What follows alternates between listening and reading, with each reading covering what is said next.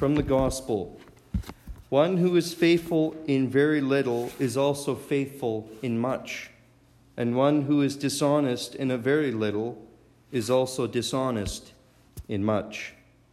May my words find their source in God, who is the Father, the Son, and the Holy Spirit. Amen.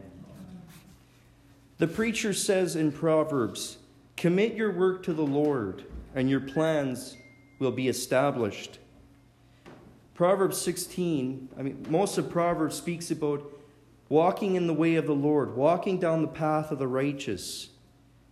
But this proverb in particular, the one for this morning, speaks of the way of the Lord. It's better than the plans of people, than regular human beings who devise evil in their hearts. It's a stark proverb. It's humbling.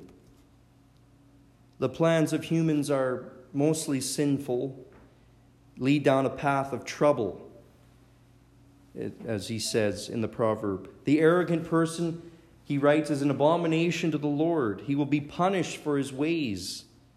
But the person who fears the Lord is the one who turns away from evil, and the Lord establishes their steps. The Scriptures do not describe the human condition in very nice terms, in positive terms, rather explaining that the heart, the mind, the thoughts, the actions of human beings are opposed to God, are evil, are sinful, disobedient. Elsewhere, people are described as behaving according to what they believe is correct in their own eyes, and therefore we're sinning against God. That has been the human condition ever since sin entered into the world. Human beings have thought that their ways were better than God's ways, and their thoughts better than God's thoughts. Their ideals better, their best even better than God's. And don't get me wrong, I don't believe that human beings can't do good. Of course we can. People give to charities, people help their neighbors. But it's the human heart that's bent on always acting according to that standard of living, that disobedience to God is what I mean. We cannot attain his righteousness. We always think what's better than according to God's plan. And that's humbling. I will admit that. That's humbling. Humans think they know best, and it's usually not according to his blueprint for the world. Human beings desire power, high reputation, and will almost at any cost do what is necessary to protect their power and reputation. We each worship ourselves. We each honor ourselves and do whatever we can in our power to bring glory to ourselves. So the human heart needs God's intervention to live according to his will. If we believe that we are sinful, then we should believe and be humbled by the fact that God does help us, and we need God to help us, to break us free from that power of sin that's in us, that's leading us all down a path of trouble, down a path of destruction. This is true even for Christians, for the church. We see this in our reading from 1 Corinthians. St. Paul warns the church, the Corinthian church in particular, avoid getting entrapped in idolatry, he says, which is to worship other false gods. There was a bit of cockiness, it seems, from the Corinthian church, thinking that we're good, we're not going to fall into sin, we're not going to fall into idolatry, we're good. But based on what Paul writes in this passage, he says, take care lest you fall. He warns them. He uses ancient Israel, God's people of old, in past times as an example. They witnessed the works of God. They passed through the Red Sea. They saw God part the sea, and they were able to walk through the dry land. They saw miracles performed through Moses. That was the power of God. And yet, they too participated in idolatry. They heard the voice of God. They actually heard the booming, thunderous voice of God. They received food from heaven. They were set free from Egypt by God. And despite all these things, they still worshipped other gods. And this is the pattern throughout the Old Testament of continuing to worship other gods. Even though God said, remind yourselves of what I did at the Passover, that I rescued you. Remember to worship me alone, for I will give you rest. I will reward you. I will not punish you. And what happened? They continued down this cycle. They just continued on, and eventually they were exiled from their own land that God himself had given them. God's people who followed him by a cloud through the wilderness for many years still became entrapped in the worshiping of false gods. So what is Paul's point? If God's people who actually saw and heard him work among them, if they were susceptible to idolatry, God's people today are still susceptible to idolatry. This is his case. This is the case he's trying to make to us. They ate the same spiritual food that we eat here at the table. They drank the same spiritual drink that we drink at the table. They drank from the spiritual rock that Paul talks about. So we receive the same nourishment that they received. But God was displeased with them, he says, and judged them by overthrowing many of them as they wandered through the desert. He had to punish them for their disobedience. These things took place, Paul writes, as examples for us, that we might not desire evil as they did. He says this took place as an example for them. Let us learn from their mistakes, in other words. Let us learn what not to do from their example. Put differently, we eat the same spiritual food, we drink the same spiritual drink, and should therefore learn from their past mistakes. We are equally vulnerable to idolatry as the people of old. Further, Paul's exhortation is to avoid the desire for evil as they did. In verse 6, idolatry of any kind is described as evil. I think we like to soften our idolatry with pithy platitudes, or it's not that bad.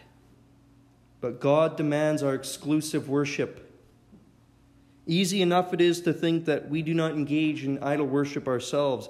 We think that it's just to set up a little wooden statue or to put up a picture to bow down to put fruit in front of or something like that. You know, we go to the various religions and think they're the one, that's what an idol is. But I don't do that.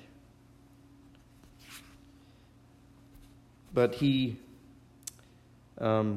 alludes in this passage to the golden calf incident. When Moses is on the mountain with the Lord, he's receiving the law. He's been gone many weeks, months even, and the people of Israel wondering, where is Moses gone? And so they get this idea in their heads. Let's make a god for ourselves. And Aaron, who is Moses' brother, says, bring all your gold to me. And he says, I'll craft a god for you. And they said, this is the God. They crafted this calf and said, this is the God that brought you out of Egypt. I mean, how horrible. And Moses comes down with the tablets and he throws them down in anger and he makes them drink it. Because God takes seriously where we give our allegiance to, who we give our allegiance to. Instead of remaining committed to the true God, they worship the false god. And here is how I think we are idolatrous, is because if our priorities and goals are not focused around the Lord's will for our lives, we will quickly embark on the path of idolatry. I believe that in everything we do, I believe that the scriptures talk about this, that in everything we do, we are to honor the Lord. Not that we can't have fun, not that we can't enjoy what He's given us, but to say, this has been given to me by the Lord. How do I properly glorify Him and honor Him with what He has given me? And if we are not honoring Him, it is idolatry. It's the worship of ourselves. It's to say, my ideas are better than God's ideas.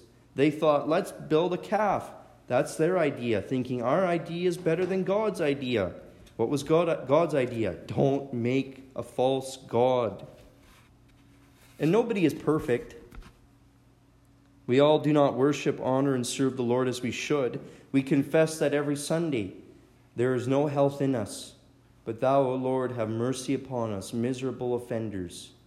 Spare thou them, O God, which confess their faults. Restore thou them that are penitent, according to thy promises declared unto mankind in Christ Jesus our Lord.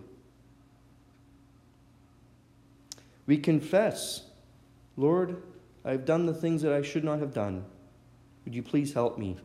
That is an attitude of humility before God, saying, no, I'm not perfect. Yes, I put things ahead of you, but would you help me down the path, the right path? To seek Him, we can, if we're not striving to honor Him day to day and seeking Him, I think we can too easily slip into full-blown idol worship in whatever we do. We can get in our minds that, man, I want the next thing. I want whatever it may be, the new house, a new car, a new boat.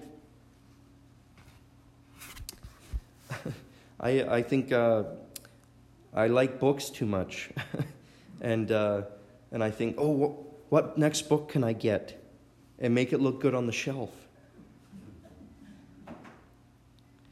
What do we do with the things we have, especially in light of the fact that all things are from the Lord? As Christians, everything we have is the Lord's, including our possessions, our time, and our desires. So take care lest you fall. We're no longer condemned, but that doesn't mean that there isn't punishment. I think there can be a spiritual separation from God in this time. It says in other places that He gives those who are in idolatry, He gives them over to their sin, He gives them over to their pleasure. And I think He does that for Christians as well. If you want that, go get it then. It's a stark warning. That's God's judgment. But He allows a way back to Him. He is gracious. He is kind. He is loving. He is not a tyrant. He's not a dictator. He is just.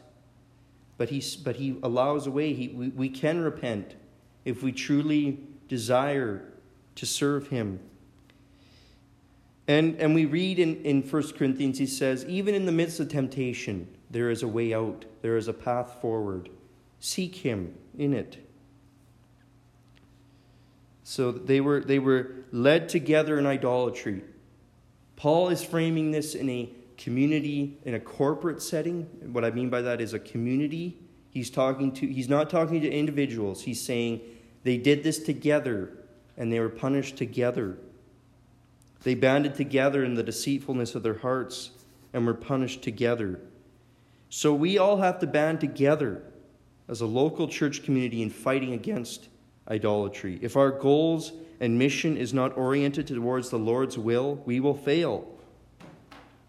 We all must have our goals and priorities aligned together in order to focus on the Lord's will for our churches. What are the idols of today that we as the church community participate in? And I'm not pointing fingers. It's something to think about. Are we concerned with numbers, growing in numbers instead of spiritual growth? Are we concerned or focused on increasing the finances rather than engaging in evangelism? staying afloat and forgetting to reach out to the community? Are we faithful in what God has given us as a local church community? Remember what Jesus said in Luke's Gospel, one who is faithful in very little is also faithful in much. So faithfulness is key. Faithfulness to the Lord's will, desires, and mission is key in serving the Lord. So are the resources of this local church body being used according to the Lord's will? Spiritual growth more important? Conversion of souls is more important than simply filling the pews. Suffering for Christ is more important than reputation. Worshipping together on a Sunday morning is more important than being at the lake every Sunday in the summer. Are we faithful in what the Lord has given us? Have we committed our church and ourselves to the Lord's will? Are we walking on the path established by the Lord? Amen.